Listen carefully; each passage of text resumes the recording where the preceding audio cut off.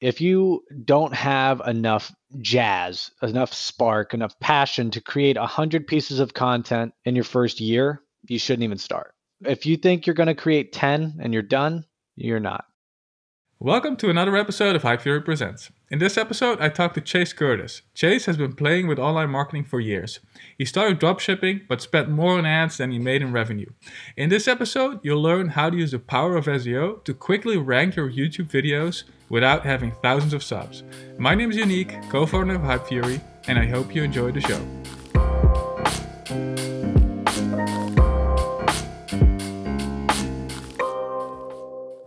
So Chase, tell us, how did you land in the online world?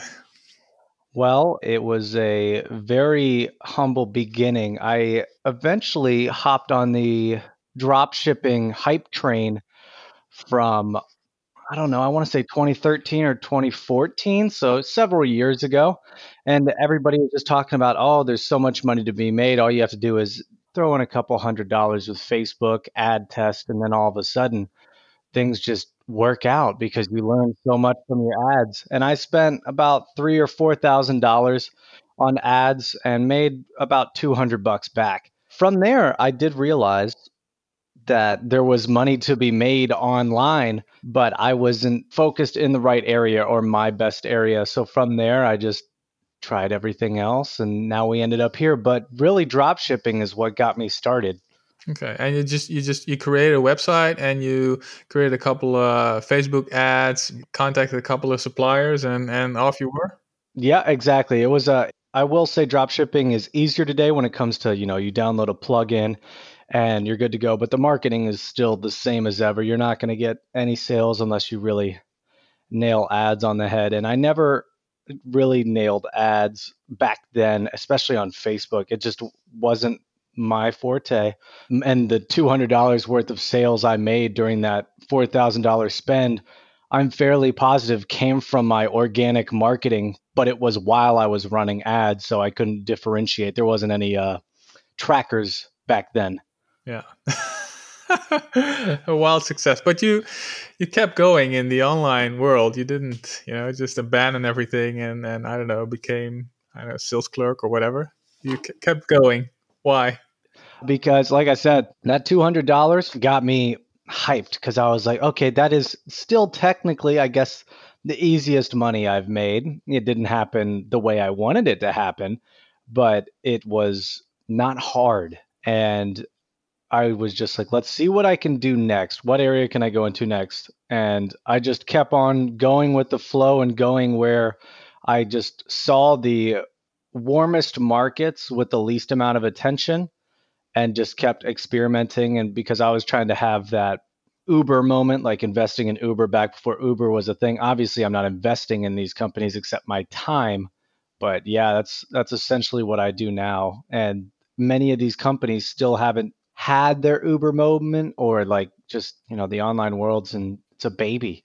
Since I've been on it for so long, I do tons of Google searches for everything under the sun of like, oh, this part of my website's broken, or oh, what does this product do, or reviews on this product. And then you start spiraling down and you realize that in the online world, there is an actual wall that you can't go any further. But I mean, before you enter into the dark web, but there is a wall of browsable information. And then you come to it and you're like, oh, I could just sail right off this. At this point, I am Christopher Columbus. None of this exists anymore.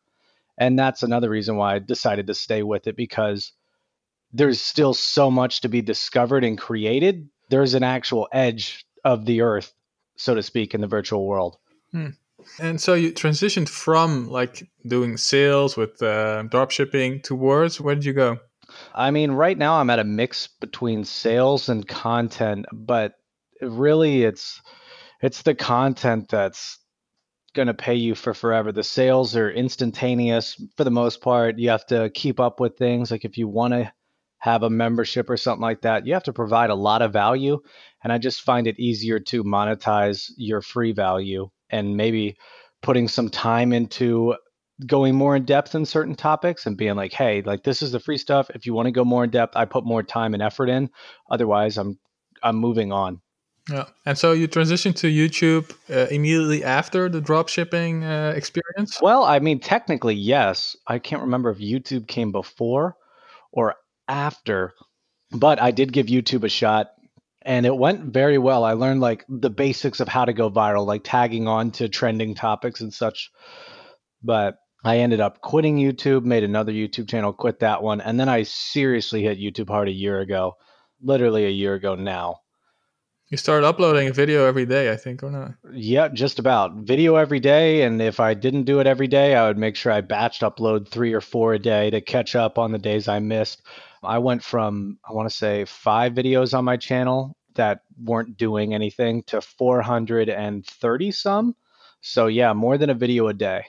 So you started your new channel a year ago. Did you immediately upload videos daily or almost daily? Yeah, immediately daily because whenever you want to do anything, doesn't matter what platform you're on, you got to hit it daily. And really with YouTube, saw a lot of misleading information out there about how you grow. A lot of people are like, "Oh, just let the algorithm do its thing. Eventually you'll get picked up by YouTube." But if you leverage Google through YouTube or vice versa, leverage YouTube with Google, it just ends up happening so much faster because if you know just a lick about SEO, a smidge, you can immediately take over search results on Google. And then it doesn't matter if YouTube doesn't like you, doesn't like your content, it has low watch time. You could bomb on all those things. But as long as you're conquering the search results, you have all these eyes and everybody's hitting your page and then your click rate goes up and then holy smokes, you've got thousands of views, subscribers that would not find you through YouTube. And that was what I had in mind. Like, okay, I blogged from 2016 to 2019. That's when I really learned everything I needed to know about SEO. So there it was years in the making, but I could have picked it up a lot quicker if I had been, I don't know, paying attention, so to speak, going. Yeah, no. So what's your technique for ranking your videos in Google so fast? It's so easy, and I've made multiple videos on it. If you have a question that you ask me, like for example, you just said, "What makes you rank your videos so fast?" There's the question. That I would write that down generally, and I would answer that question in 2 to 5 minutes, and I'd post it. And I would put the title exactly as the question you just asked. You could do what the experts tell you to do, like, oh, do something creative, something that like clickbaits the viewer into it. But if you do an exact question and you provide an exact solution, you're going to appease the reader, the watcher, and you're going to appease Google searches. And that's what I do. I go, okay, when someone Googles this, how are they going to Google it? Are they going to misspell words? Are they going to put this word in front, even though grammatically it doesn't make sense? And that's really how you have to go about it is whatever you're the best at in the world, you need to think of every single question that's possible, and that's how you generate content daily. And it's really that easy, and it doesn't have to be huge content, long content. It just needs to be searchable. Interesting. And so can anyone, like somebody who has like one subscriber, can they also rank in Google, or do Yep. you need a couple of Yeah. You do not. I realized that I had 13 subscribers last year at this moment. Now I'm at I think 1900. So not a tremendous leap, but when you look at the analytics, you're like, "Ooh, this is heating up." But there are things that you can look up to see like, "Oh, how's my competition?"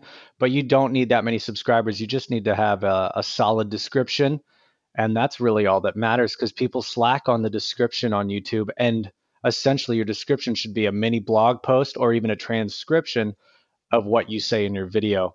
Most people are just like, make sure you like and subscribe, or they post 5 links like, oh, go to this channel, go to this channel. I post what the video is about, other information like I write it like it's a blog post, like, oh, here's links to relevant stuff, and then here's my explanation of what's going on in the video, and then I copy and paste the transcription of the video at the very bottom. So now it's a 5,000 character blog post YouTube video that's going to outrank anybody that just said enjoy, because it's going to hit more keywords. It's going to, again, like when you write a blog post, you should have at least 300 words, and that's 1,200 words if you're being really ambitious and you want it to be picked up fast. But since YouTube and Google are in cahoots and you're using a well-known platform, you can rank in 5 minutes. almost instantaneously. Now, when you're writing your own website and creating videos somewhere else, it could take months.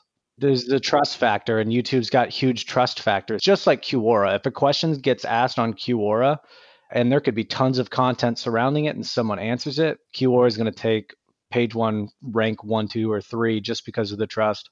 No. How can people get rid of their imposter syndrome? As in, if you Google or Google on YouTube for how can I rank my video fast in Google, there'll probably be 10, maybe 50 other videos talking about that. How can people get over that and still create content even though there's so much out there? It really comes down to a Drake quote, and I might butcher this. Drake, the singer. It's not about who did it first; it's about who did it better. The current content I'm creating is gaming content because I game every day and I'm like, all right, well, if I'm going to keep doing this, I better start getting paid from this too because everything else I do, I get paid from. How do you create gaming content that's new when games, especially the game I have, has been out for over 4 years, going on 5 or 6? You don't. You really don't. Like the maps in this instance might have changed, the guns might have changed a tad, but everything I'm going to say has been said before. So the best way is to add a new spin to it. So I'm essentially creating the same videos that everybody else has already created, but instead of it just being the same, I green screen myself in. Instead of having just the game playing and I'm dubbing over it like 99% of people do, I go, I'm going to have to go the extra mile. I'm going to have to get up there in a green screen and act like I'm a meteorologist on a news channel and present it in a different way. Otherwise, there's no reason why anybody should watch me. So, how do you address your imposter syndrome? Just make sure that your setup, and I'm not saying your like finances or your budget, just make sure that the way you set things up is the best you can create and do it your own way. The majority of the stuff that I did resulted from someone asked me a question and I knew a good amount of the answer, but I wanted to make sure like I knew everything about it. I Googled, I read, I reflected, and then the next day or a couple days later, I responded when I was more knowledgeable. And that's really all it takes is you're going to know what you know best, and that's what you should start on. And then generally, as your audience grows on what you know best, they're going to ask questions that you also know best. So you don't have to vary. Like the variation is very small off of your niche, unless you decide to do so. Hmm.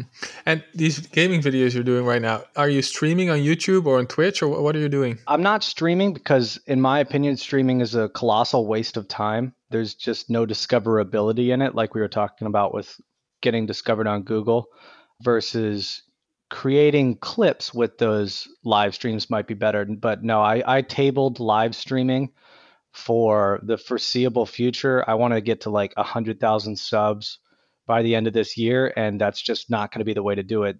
The good thing about live streaming is obviously the connection with your audience and tips and subscriptions that come along with it when you become partnered on Twitch, or it's just if you have 1,000 subs, I think you become available on YouTube. So that's not hard. But if you don't make enough money to stream regularly or you have a day job, it just makes it so much harder to create that cornerstone content that's going to drive traffic for years to come versus that's where everybody goes wrong when it comes to streaming is they just if I do it for 5 hours a day, it'll turn into something, but it really won't unless you're answering specific questions, which even then it's not going to get discovered. So you have to turn into something else.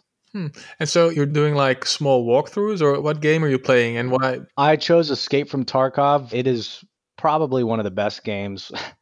I'm probably biased, but it's definitely one of the best games on the market right now. It's gruesome. When I say gruesome, I mean on the psyche. I don't necessarily mean like, you're not ripping people apart, except with those big brain plays. The reason why I chose it is because it's gaining drastic popularity. I've watched the game for 3 years straight. It is the only reason why I spent $7,000 on my PC. If this game didn't exist, I'd probably still be tweeting, and that would be the only thing I do.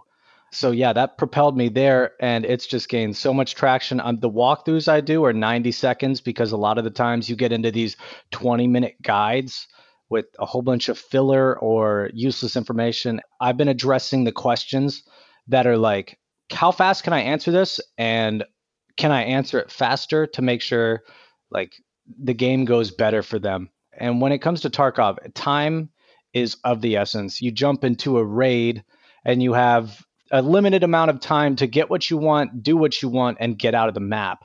So let's say you jump into a map and you have a 20-minute guide that you need to watch, but you only have 20 minutes to do what you need to do. You can't. So they go to my video, 90 seconds long, blow through it, follow along, and then they're good. But yeah, my videos at the moment are just how to get out of the map because there's only a set points, and then how to complete the quests. And you can do this with any game. And I've advised many people that are like, oh, I like WoW. How can I do this? Oh, I like Fortnite. How can I do this? And I had a Fortnite video blow up, and it was a half-cocked, half-ass Fortnite video that was, I want to say, 51 seconds long, 100% retention rate, just about. And it was, oh, Fortnite had a new update. Now you can play as Iron Man or Wolverine or whatever. How do you find those superpowers? And I was just like, go to this part of the map, look for this, pick it up, you're done. That got 10,000 views in a month and got me about 100, 200 subs. So if you were to do that on a consistent basis for whatever game interested you, it's cakewalk. Now, it didn't interest me. I was just like, oh, this is a big deal. There's a lot of stuff trending behind it. I'll do a short video and address it instead of, again, a 20-minute clip to show you how to go to this part of the map. Interesting. And so for people who are not into games, let's pick a different topic like creating websites or something. I know you have some videos on that. How do you, I know when it comes to blogging or WordPress or whatever, how do you select what you're going to say, what you're going to do differently versus what's already out there? When it comes to blogging, you're pretty saturated. I would only, at this point in my journey, blogging totally pays off. It totally pays. But again, that trust factor is an issue. So if you are a blogger and you can write instead of creating videos about what you know, I guess the best way to put it, when you buy a car, you get a manual. And that manual's got 200 chapters that tell you, oh, why is my check engine light on? Why have my tires fallen off? When does the airbag deploy? How do I turn off the airbag? You need to have that manual for whatever you want to teach. Whether you buy the manual and rewrite it your own way, there's a very big book line called For Dummies. And when I first started writing, I was like, I'm going to go buy a For Dummies book and I'm going to read their blurb on it when I was writing about health at the time. And I'm going to expand upon that blurb and maybe, fact check it. And then I'm going to publish that. And I went through that entire For Dummies book. And then I went through an entire For Dummies book of dieting. Now, again, if you have your own manual, you've been doing something for years, it should just come straight off the top of the dome. But you should always do your research unless it's something 100%. So science is pretty much out of there. Politics is pretty much out of there because it's also, gossip. You don't really know. There's a journal here, there's a journal there. Which one's right? Who was funded by what when it comes to health? And same thing with politics. Oh, okay. Who reported this? Who wrote this? So if you're not in those fields, or even religion would be, it's when you write about that, man, you're asking to get persecuted no matter if it's right or wrong. You're done.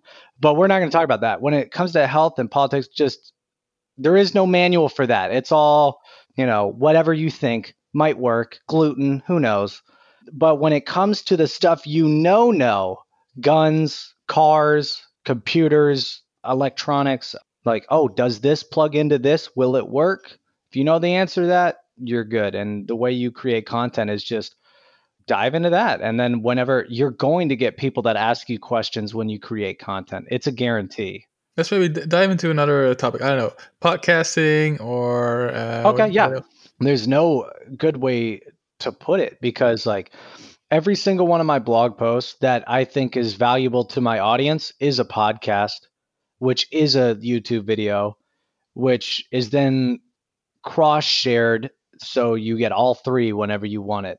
How would you come up with new podcasting topics? Well, one of the best ways is obviously to have guests. And that can be a very valuable episode because you get to see the host personality. They ask the valuable questions, and then you get the valuable answer from the guest. But when it comes to creating ideas out of thin air, Let's say your topic of choice is marketing. Where would you start? What would be the first question if an alien, and it kind of comes down to the whole thing you asked, or when you can't understand something, you're like, dumb it down for me. Act like I don't even know what's going on. Like I'm an alien that just visited this place. That's how you should address it. What's marketing? Where can you market? Is social media platforms marketing? Which one of those social media platforms should you market on? Which one of those gives you the fastest returns? Which one of those gives you the long term results? Is there a difference between short term and long term marketing? What's content marketing? What's organic marketing? What's paid marketing? And you just keep hammering out every question that you've ever had. It kind of it's like you need to brainwash yourself back to the beginner's stage, even though you know everything you know now. A lot of people out there don't know, and that's some type of, I think it's like the curse of knowledge. I want to say that that's the theory or whatever that is. So you have all this knowledge and you just expect people to be like, oh, why aren't you on my level? Like, how do you not know this? And you need to go, okay, whenever this person asks me a question, it's probably a question that hundreds of thousands of people are going to ask over the course of my lifetime. Can I answer that? Is it on par with what I know and what I want to do? If it is, then yeah, you got to go for it. But when it comes to specific topics, I mean, it could range like, what is a car? What engines go in car? What is an engine? What is a carburetor? What is an exhaust? Why does exhaust sound loud? And you just And you'd create a video for every section of the car? video podcast, and then whenever you do those short tidbits and you only answer 30-second 60-second questions, it makes it so much easier to compile that into a ultimate guide, a definitive guide, because at that point all you're doing is going, oh, let me go through my logs, copy and paste this. What started off as, oh, I'm just going to write 300 words for this answer, is now you've done that 100 times. That's now 30,000 words.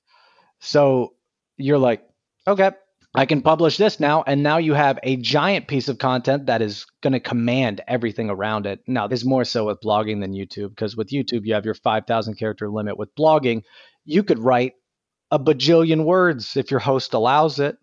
So you have all of those individual pieces linking to that giant piece, and that giant piece diving more in depth to those individual pieces. So it just creates this giant problem solving FAQ that was put on it with a spin. And this is where I kill it when it comes to affiliate sales. And I don't talk about it because it's just so easy. And I've already talked about it so many times, I don't do it anymore. You dive into someone's frequently asked questions, doesn't matter what you want to affiliate.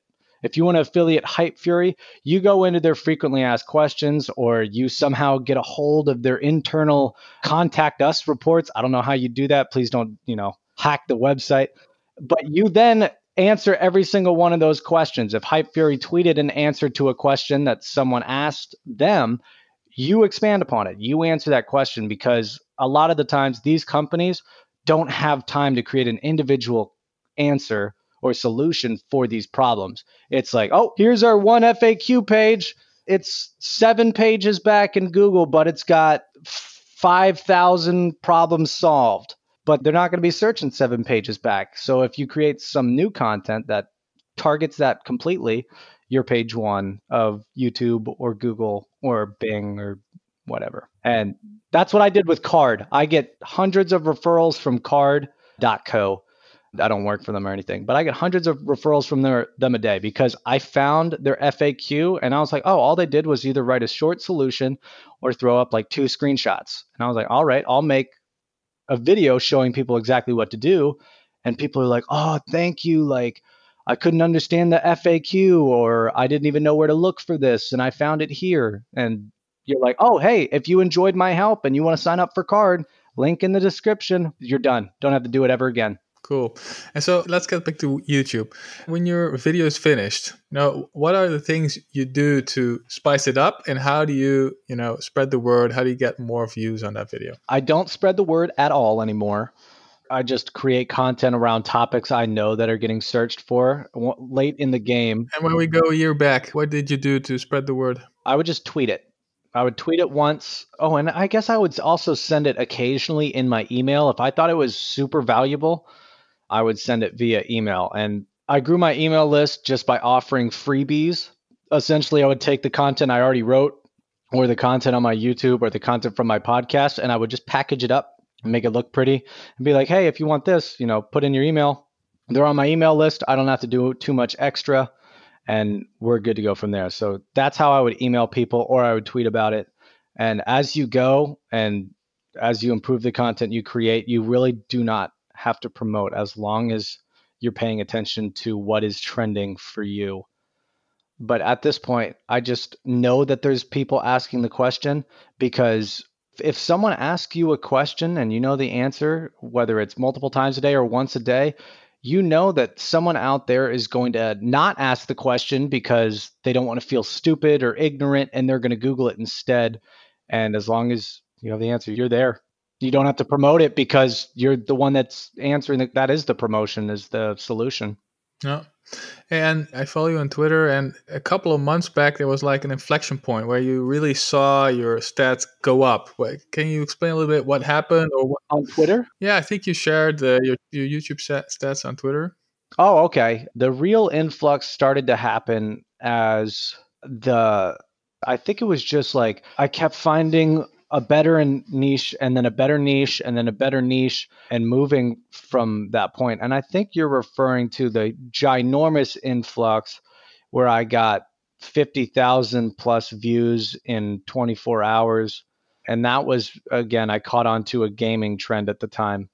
But before that, with the business trends, it just came down to I'm going to answer all the basic questions. And then from there, I'm going to delve into the hard hitting stuff that you really should be paying for. And that's how I kind of started to distance myself from selling all the time and also really growing more, because I was like, all right, either I could make $100 right now from this, or it could help me potentially gain 10,000 subscribers, tons of loyal viewers for years to come, instead of just like a one-off, that person unsubscribes from my emails and never talks to me again type deal, because they feel robbed, or maybe it wasn't good, or maybe it was amazing but they're too busy, like, oh, it's free on YouTube, you come back, visit anytime, no expiration, might have to watch an ad, but that's it. Hey, so you mentioned you kept finding better niches. How did you find those? Just kept answering questions, and then as those questions got more questions on them, I just kept following that comment trail. Like, oh, hey, why did you choose this? Where did you get that graphic from? Why are you on YouTube now instead of this place? Why don't you live stream? How are your thumbnails so good? And I just kept on answering those. And then every once in a while, I do something to entertain myself that was off brand, so to speak. And one of those off brand videos that were just peppered in there would spike. And I'm like, oh, I'm going to create content around that for a little bit. And then I would just follow the comment trail related to that. And it just kept on going, like, okay, this is kind of dying off. But one of the peppered videos that was rare, but I found entertaining, would go off a little bit. And I'd be like, okay. Questions never stop, man.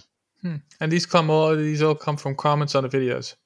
Essentially, or if a friend asks a question, or if I see somebody alluding to the question. Yeah, it all pretty much stems from questions, though. And one of the best ways to create great content is to find questions that are actively getting asked on Quora right now, and then going the distance and creating a blog post, because Quora actually doesn't allow a question that has already been asked before to be published on their platform.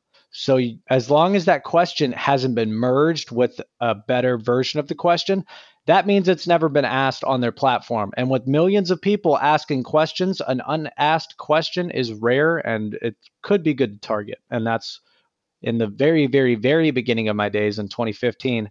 That's what I did. I was like, all right, I'm going to wait for good Quora questions, and I'm going to make a blog post instead of growing their platform.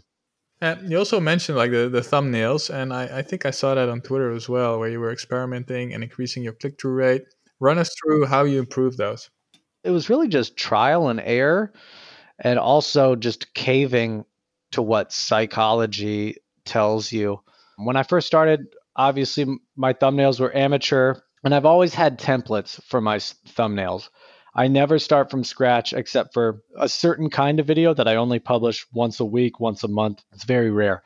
So normally I have templates for everything. I open up an almost finished design and I change 2 or 3 components and it's good to go. So it just came down to a lot of the times people would comment and be like, yo, this thumbnail sucks because of this. Or, yo, this thumbnail is good because of this. And I was like, all right, I'll take it into consideration, see what the other YouTubers around the web have to say, and then I'll give it a shot. And then I would just update a whole bunch of them.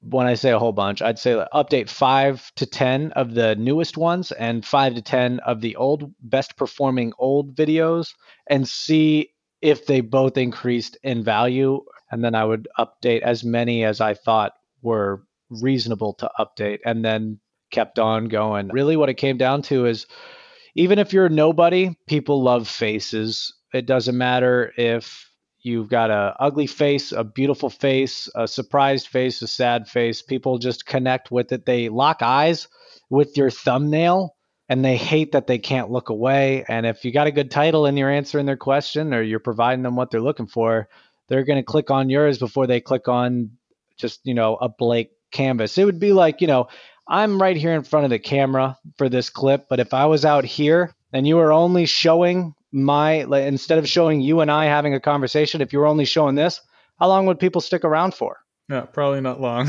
Exactly. And that's where I was like, all right, so I got to make my faces bigger because if they're viewing on a Nokia with like a screen this big, I don't know why they would, but they got to be able to see my nice cheeks and, That's cool. That's cool. Okay, so putting a face on your thumbnail, that's important. What kind of software do you use to create the thumbnails? Right now, just Photoshop. I just try to keep it as simple as possible. Photoshop is a great photo editing app. It allows me to get rid of any blemishes pretty much instantaneously. Since I have all the fonts, everything is set up. Pretty much all I change is the color of the glow. There's a glow generally behind me and a glow behind the text to make sure it pops, it stands out. And I change the color of that. I change the actual backdrop image, and I make sure I take an updated picture so it's more current with whatever the time of the video. Yeah. And did you pay someone on Upwork to create the template, or did you create it from scratch? I just created it from scratch, and you could definitely start with something from Fiverr or Upwork. And then as you test and as people tell you what to improve on and what you could be doing better, you just gradually maneuver and shift that template until you've got something that's guaranteed to work. My thumbnails are nothing like, back in the day, they still had text, they still had a background image, but that was pretty much it. It was like a somewhat relevant background image, big old text, and that was it. There weren't any like overlays, no crazy coloring, no glow effect, no like stroke or outline so you can see anything better. That was all like trial and error. What makes this stand out more when I use certain colors? Is there a way to create something that looks good with black, red, orange, yellow, green? Doesn't matter what I'm wearing or what the background is. Can I make it so it's universal in a way? And back in the day, they were still universal, but just not good. Click-through rates less than 1%. It was bad. Now I'm like 11%. That's good. That's really good. Okay, so let's say I want to start a new YouTube channel. And let's not do it in the gaming niche, but somewhere else. Run us through how you would pick the niche and how would you start creating the first videos? To be honest, I'm not going to do it to you, but I would go into a gaming niche. Dude, it's massive. It's exploding in every area. Every game has a cult following that is going to look for the questions. But dude, it's so tough because, and I just tweeted about this, or maybe I put it to drafts, but I did put it in drafts. So this is an untweeted tweet. Everything in the physical world has been discovered, unless you know of some island off the coast that no human has ever laid eyes on, or some tribe that doesn't know any modern language that isn't going to murder you when you go visit them. There is nothing else. There is nothing else. The only thing that you can do is spin something in a different way. However, when it comes to answering frequently asked questions from new businesses and attacking games, and all that they have to offer, that's undiscovered, so to speak, because you have the people that created it, the gods, the developers, like Hype Fury. If you want a fresh niche to go in on, go in on Hype Fury. I'm the only one out there that's literally dominating the Hype Fury marketing, and I haven't done anything Hype Fury for a long time. I feel like I search up Hype Fury and it's literally like me, me, me, me, me, me, me, me, me, me, me, me, me, the actual company, me, me, me, me, me. And so non-gaming, this is what I would do.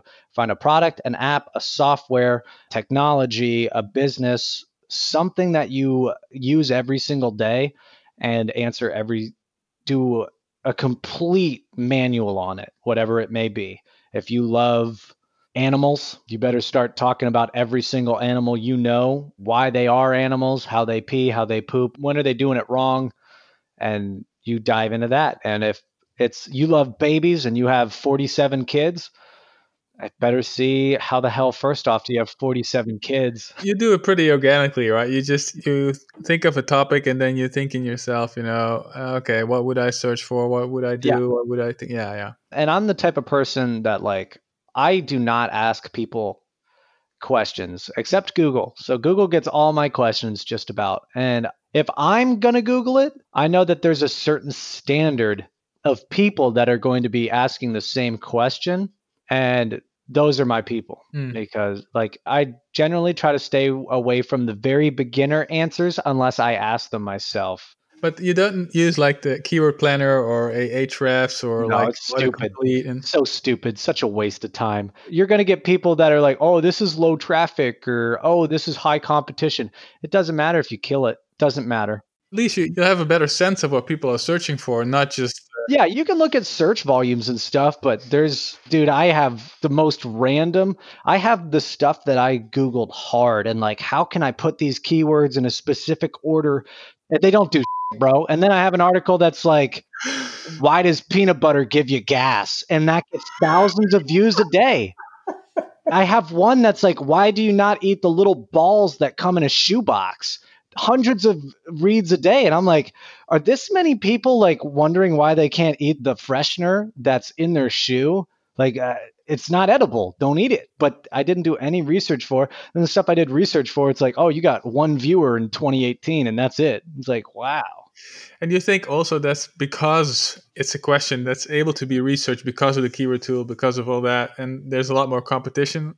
Yeah. And most of the time, whenever people ask a question, they're not going to ask it exactly how they would say it, but they'll be like, why do this? Why poop hard? Right. And if you format your answer like that, you're going to beat everybody else that's like, is your poop hard? This might be the reason why. Mm-hmm, mm-hmm. If your article is titled Why Poop Hard and someone Googles Why Poop Hard, you're going to win. And that's really what it comes down to. As I go, how would I Google this?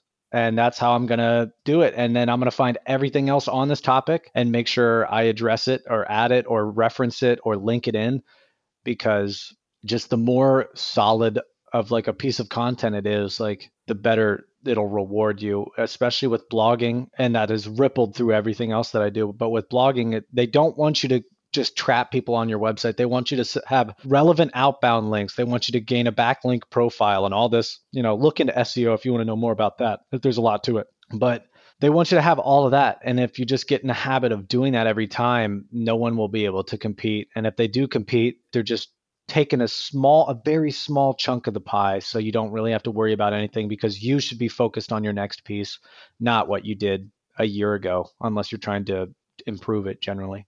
Cool. Hey, so you've been on Twitter for quite a while. You started about, I don't know, 8 or 9 years ago. Why did you create a Twitter profile? Back in the day, I just made a Twitter profile to say whatever I wanted to say. Like, oh, going to play sand volleyball today. Ate a sandwich. And then, that was back when Twitter was an ugly app and nobody really knew what to use it for. And only a couple people had a lot of followers. And I kept doing that for years, and finally like swung into like kind of a motivational phase. Didn't know anything about money Twitter or like motivation Twitter, inspiration Twitter, if that's a thing. But I just started following good people that were teaching me stuff, and I was actually learning like very valuable chunks of information It was like I got into Gary Vee and Twitter at the same time, but I was like, okay, I can't grow if I only listen to Gary Vee because he doesn't actually tell me anything. He just like he spins me around in a circle and makes me feel good. So I was like, I need to actually learn stuff. And then I just followed people that taught stuff and eventually became better than them. And I was like, all right, now I'm the one that's taking the reins here. You guys can learn from me, and eventually someone will probably pass me and I'll learn from them.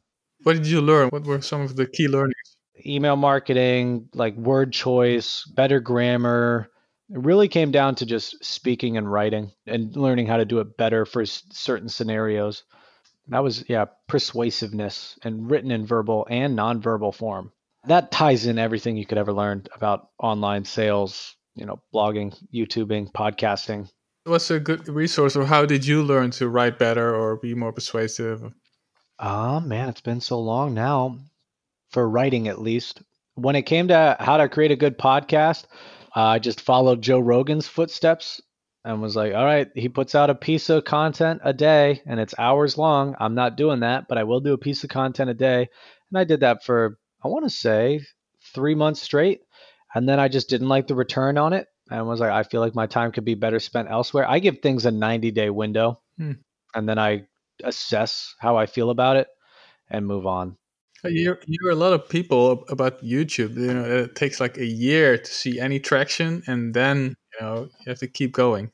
Oh yeah, and I don't think they're wrong with that unless you have the cheat codes, which is what people are searching for through Google. And that cheat code is definitely something that develops. It's crazy because I now have more traffic coming from Google than I do coming from YouTube. So that's not how that works.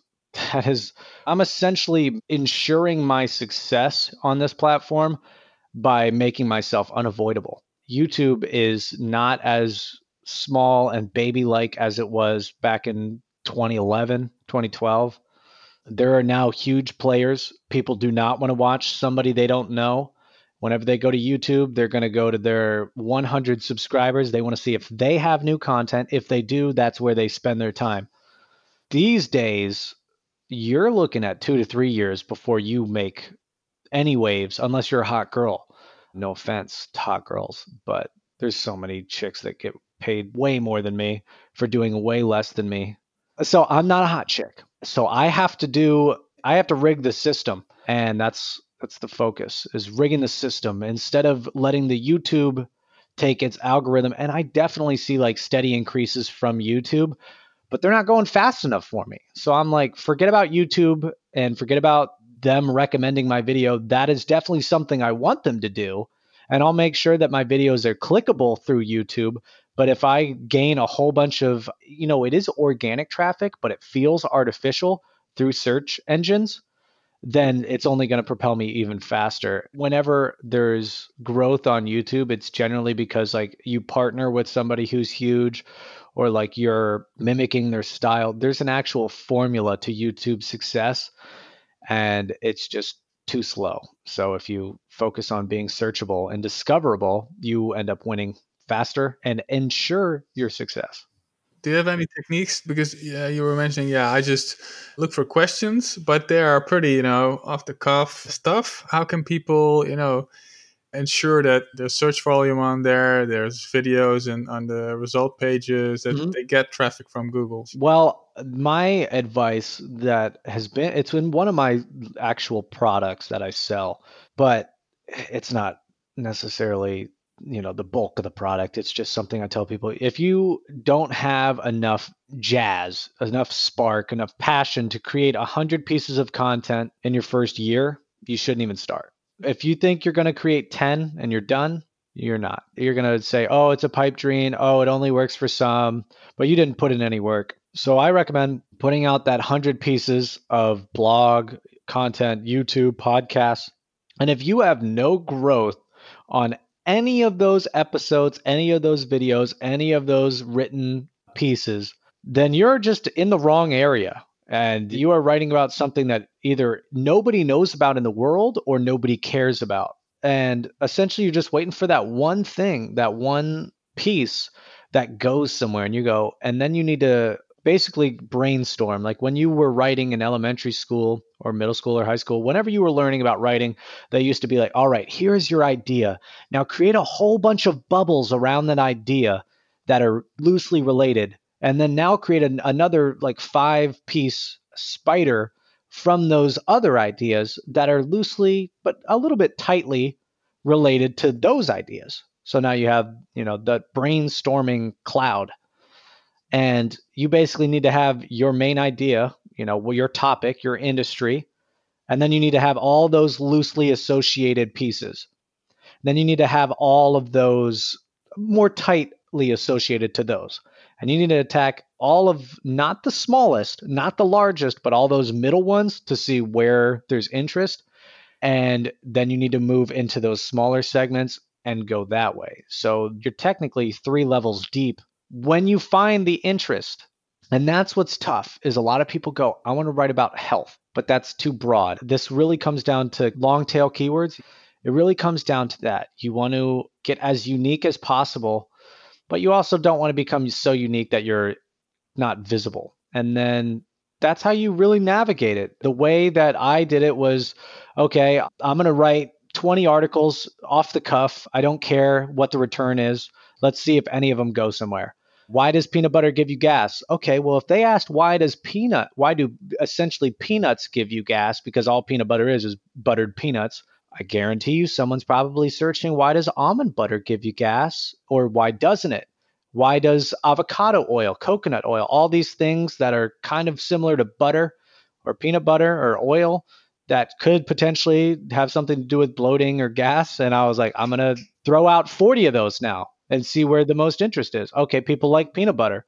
Now I should dive into peanut butter a little bit more. And eventually one of them's got to click and send you down a new path. And whenever you create one piece of content, there is no path.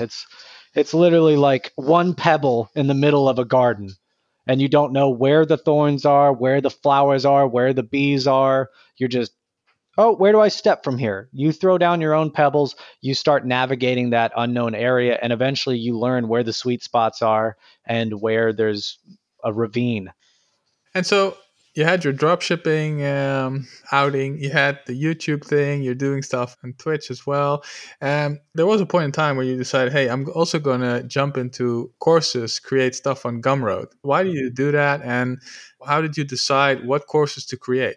It was basically like I would brag, and not solely brag. I would give out a lot of free information, but it was just undernoticed. People would ask me the same, how are you doing this? All the time. That's the question I would get. How are you doing this? And I was like, well, I'm going to answer that question. However, I've answered this question 100 times now. You're going to pay me for it. And that's what I did. I was like, how am I doing this? I'll teach you exactly how I'm doing it from every aspect. And I'm not going to do it for free because I'm sick of answering this question for free. And at that point, I didn't start on YouTube. That was a year after. So I was like, I'm going to now create a course on all of these. How are you doing that? How are you doing that on different platforms? I was like, I'm going to answer all those. And then I got to the point where I was like, okay, well, I've answered everybody's questions. Now there's some discoverability on Gumroad. Back then, I think there was lesser than, but yeah, that just started driving traffic and sales through their actual platform. And now I don't really have to talk about it anymore. So much so I got a new deal with AppSumo, and I really need to finalize that this week. But they wanted to sign me on exclusively with them because I answered the questions that people are asking. What questions were that? First one I did was Pinterest. How do you create a profile? How do you set up your profile for success? How do you make it so you stand out? How do you grow so fast? How do you ensure that you keep growing that fast? How do you monetize it? How do you grow that monetization? How can you monetize it in 10 different ways? And then compiling that into a course. And generally, that's what every course ever is. If it's not that, it's probably a self-help book, something else that's actually just guiding you into buying the next book. How did you decide what to put in the course? It was like I kept showing people in my actual life because they would ask like, oh, what do you do now? And I'd be like, this is what I do. And then I would just listen to the questions they had and expand upon them. And normally the students would have questions about those questions and expand upon it. It really just comes down to Q&A. That's what the world is looking for. Because when you search something, you're searching generally for an answer to something. So it's all there is to it. You wouldn't be searching if you had it. Chase, this was fun, man. Thank you very much. Where can people find you? You can find me pretty much anywhere. Just Google Chase Curtis, and some account will come up somewhere, and eventually they'll all link together. So Google Chase Curtis. Thanks, man. That's a wrap on this week's episode. Don't forget to subscribe so you don't miss our next show. If you enjoyed this episode, please leave us an iTunes review and give us a shout out on Twitter. See you again next week.